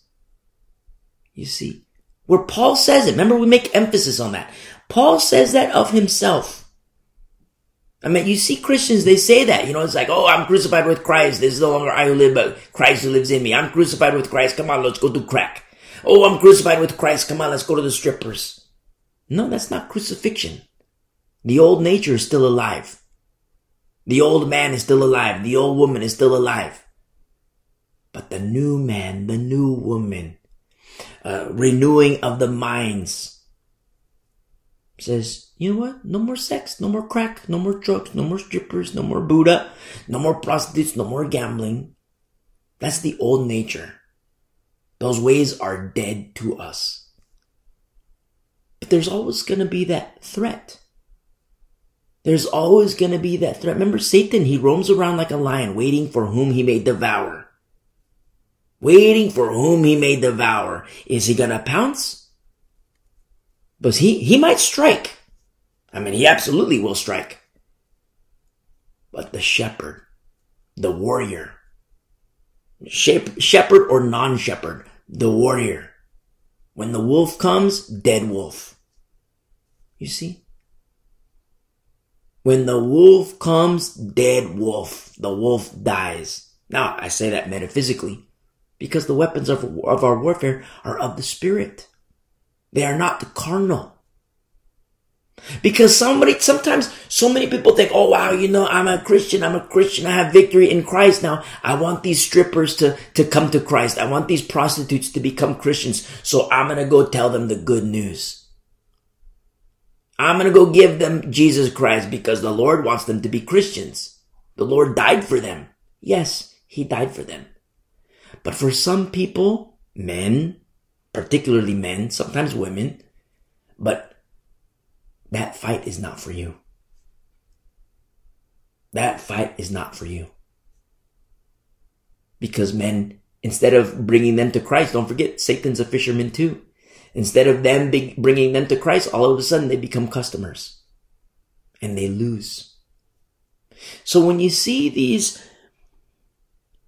in Israel, you see victory upon victory upon victory, but not 100% of, these peoples are killed. Now, remember, when I say killed, it's built. Oh, you Christians, you see, you like killing, Now, listen, it's because of their wickedness. It's because of their wickedness. Remember, the Lord specifically says it's not because you're awesome. It's because of their wickedness. Now, 40 years, they've had opportunity to get right with the God of Abraham, Isaac, and Jacob, to get right with the God of Israel. 40 years, that door of grace and mercy was open. Now that it's closed, all of a sudden, it's the Lord who's judging these people. It's God's wrath upon these peoples, but He's using His vessels.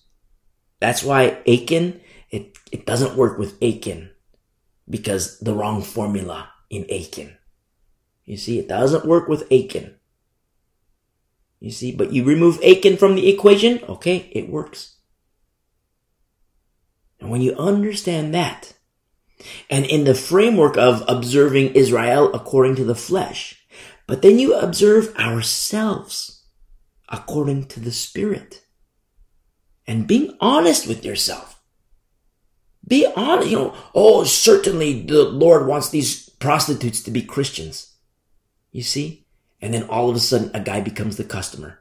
Oh, certainly the Lord wants these meth heads to be Christians. And then all of a sudden the guy becomes the customer. The guy becomes a user. You see? Satan's a fisherman too. Now, it's not to say that the Lord doesn't want these people to come to Him. He absolutely does. But some fights are for others. We place heavy emphasis on formula, but we place heavy emphasis on the warrior class, according to the faith, because the warrior class can fight, and they understand the good fight. Remember the room where, two women in a room and a guy goes in? Now, if that guy, two worldly women, two prostitutes, two strippers are in a room. Now, it sounds like, okay, you're going too far. I got it at woman. So you had to say strippers, you had to say prostitute, really? So, okay, two strippers, okay, just bear with me for a moment, are in a room. They know nothing about the Lord. They're in darkness. They know nothing about the Lord. And the Lord is long-suffering, not willing that any should perish. And these two strippers are in a room. Now, they're clothed, but, they're not doing their deal, but they're clothed. But they're probably not clothed like turtlenecks. You see, they're wearing clothes, but it's probably very worldly, very exposing. Now, for a baby Christian to go in there, it's very dangerous for that baby. You see? Very dangerous for that baby. For an adolescent Christian to go in there. And I'm speaking of the faith, like a baby Christian. I'm not like a, 2-year-old going in. I'm talking about a baby Christian, young in the faith.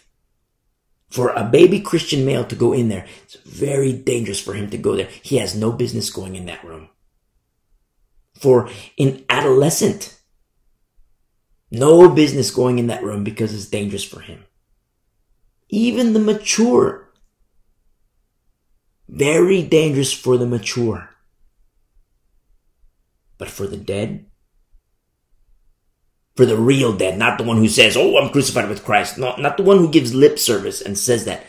For the real deal, where the formula is right, for him to go in that room.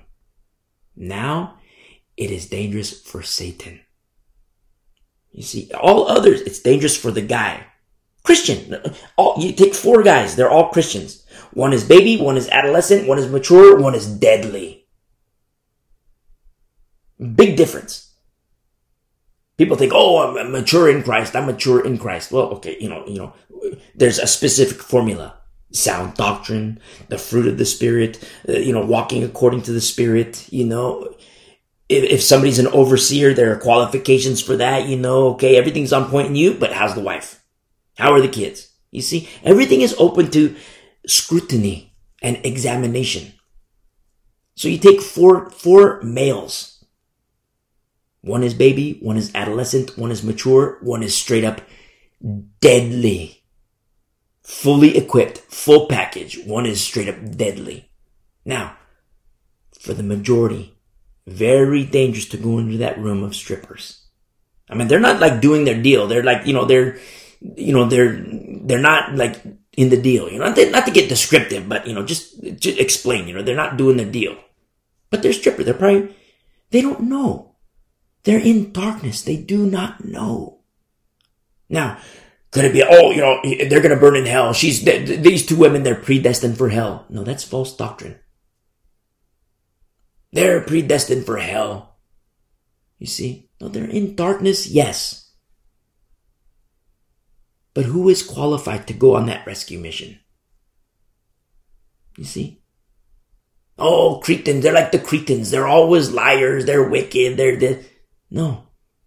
Remember, it just so happens. We studied that on Sunday. You see? So you got 2 strippers in a room. They're in darkness. Baby Christian, don't go in there.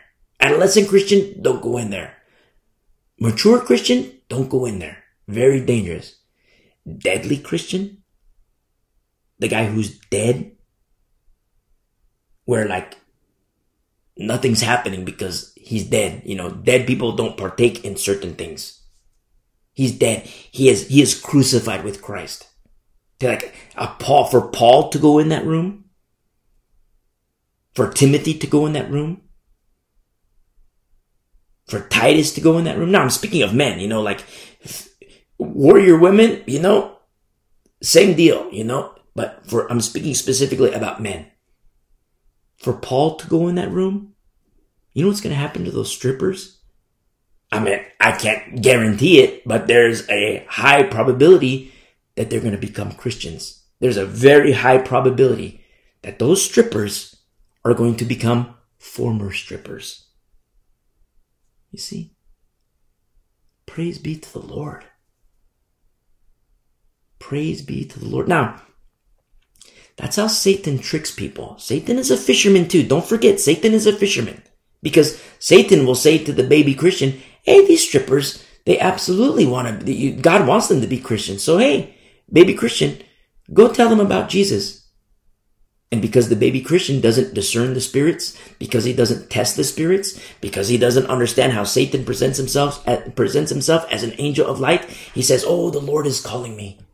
God is calling me to this ministry, to the strippers. And so I'm going to go into this room with the strippers. All of a sudden, baby Christian becomes customer. You see? Don't blame the strippers. I mean, they're in darkness. What do they know? What do they know? I mean, what do they know about the light? What do they know about the ways of righteousness? I'll give you the answer. Nothing. What do you expect? They're strippers. You see? Don't blame them. You see? But then you look at the baby Christian who wasn't equipped to test the spirits. And the whole time, oh, the Lord is calling me to this ministry. Ministry. The Lord is calling me. Do you want to be a part of this ministry? Because if so, if you want to be a part of what God is doing, then you'll give me, $500 a month. You'll give me $5,000 a month because, I'm going to go minister to these strippers on the other side of the world. And I need $10,000 a month. I need $5,000 a month, fund my 401k and my medical evacuation. All of a sudden, baby Christian becomes a customer. You see? Becomes a customer. That's what's happening. Anyway, you hear me speak like this, it's like, okay, we get it. But it's happening. It's happening. The church doesn't get it. Baby Christian, don't go. Don't go in that room. It is dangerous for the baby Christian. Adolescent Christian, don't go in that room. It is dangerous. Mature Christian, don't go in that room. It is dangerous.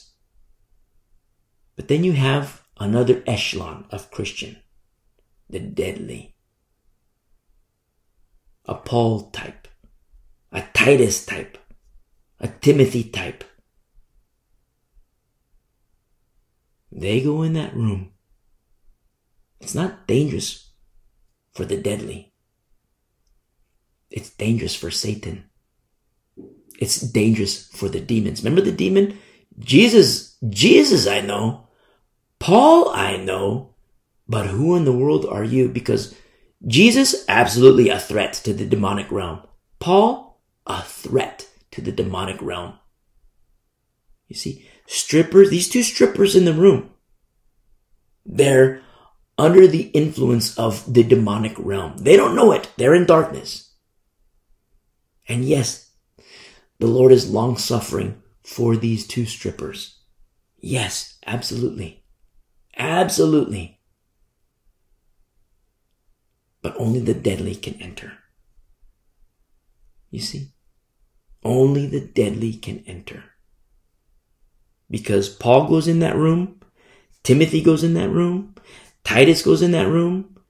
There's a high probability that 3 Christians will exit that room. You see? 1 Christian goes in, 3 Christians come out. There's a high probability with the deadly. It's very important to understand that framework within the rules of engagement, understanding the formula of the new covenant. The power of the Holy Spirit. The power of the Holy Spirit. And in the power of the Holy Spirit, the deadly believer winning battles, winning fights, and fighting the good fight. You see?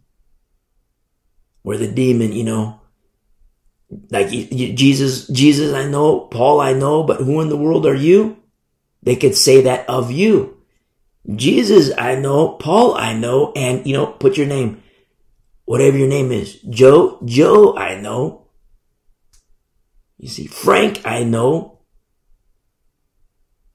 Jennifer I know. That's the deadly. That's the rules of engagement. And these are things that, forgive me for, it's somewhat crass, but that's the world we live in. People will say, oh, Jesus went to the prostitutes. He went to the tax collectors. Yes, he did. He absolutely did. But he would say, go and sin no more. And sometimes people use that and they say, well, Jesus went to the prostitutes, so I'm going to go to the prostitutes too. Well, hold on a second. You need to be equipped. You need to kiss the Son. You need to be equipped. Love the training. Love the discipline. Military people, if you've ever been exposed to elite units, to get there, to get to that level of elite training, it's hard. It's difficult. Physically, mentally, it's difficult. But once you're in it, it's like it's like a walk in the park because you're in it. I mean, you've done it. It's like muscle memory. It's just like, it's life. It's a piece of cake because you're in it. I mean, there's still hard aspects, but you learn to embrace the hard aspects of that discipline within that framework of warrior, according to the flesh. Speaking like, if you've been exposed to elite military units. But it's the same thing in the faith. It's not to say to a baby Christian, you can never go in that room. Just not now. Hold on. You need to be trained. You need to be equipped. It's not to say the adolescent or the mature, you can never go in that room. Just hold on, not now. But the deadly, proceed. Because those strippers, they need to know the Lord. They need exposure to the light. Now, Paul can't pick up the deadly Christian, can't pick up the strippers and throw them in the door. No, the deadly Christian can present the light in being the light, sharing the good news. Now, ball's in their court. They have a choice to make. And with the power of the Holy Spirit, there's a high probability that those strippers will become Christians, believers, sisters in Christ. Sisters in Christ. Bowing before the same throne that you and I bow to. You see, there's, in these last days, a major clash of doctrines. Major clash of doctrines. Because there's some doctrines that say, they're predestined to hell. There's no hope for them. Don't bother going in that room because you're just wasting air. It's just a waste of time, a waste of effort because they're predestined for hell. You have no business going in that room because, look, they're already going to burn in hell. It's predestined. But that's a lie from the pit of hell. You see? Where are the beautiful feet of the last days? The ones who bring glad tidings. Male, female, young, old, I don't care. Where are the warriors of the last days? Because as in this clash of doctrines, there is only one way that is safe. There is only one. 10,000 different pathways. But there is only one way. You see? And that's what I love about these passages of 100% of these peoples that were not defeated by Israel. Because they have a presence in Israel. Where you have an opposing people inside the boundaries of Israel. But within ourselves, the carnal nature is an opposing faction within ourselves. The flesh. The flesh. You see? The carnal nature, the old man, the old woman. But when you're the one, when I'm the one who takes that old guy, who takes that old lady,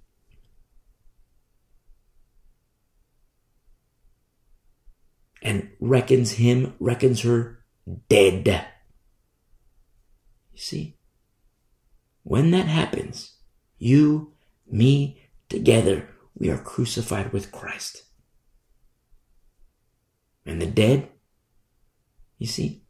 I meant, not to be crass in saying this, but I meant like you kick a corpse. The corpse doesn't care because he's dead. Look at Paul. When they beat him, when they left him for dead, he was already dead. You see? The strippers can say whatever they want. Dead guys, they don't take the bait. Why? They're dead. And that's you and me. We reckon the old man dead. Why? Because we've learned to love this discipline. We've learned to love the ways of righteousness as we kiss the Son and embrace the Son and embrace this discipline. We're going to end our study here. And we're going to pick up, Lord willing, in the next chapter to the beautiful people of the way. Beautiful, beautiful saints of the Most High.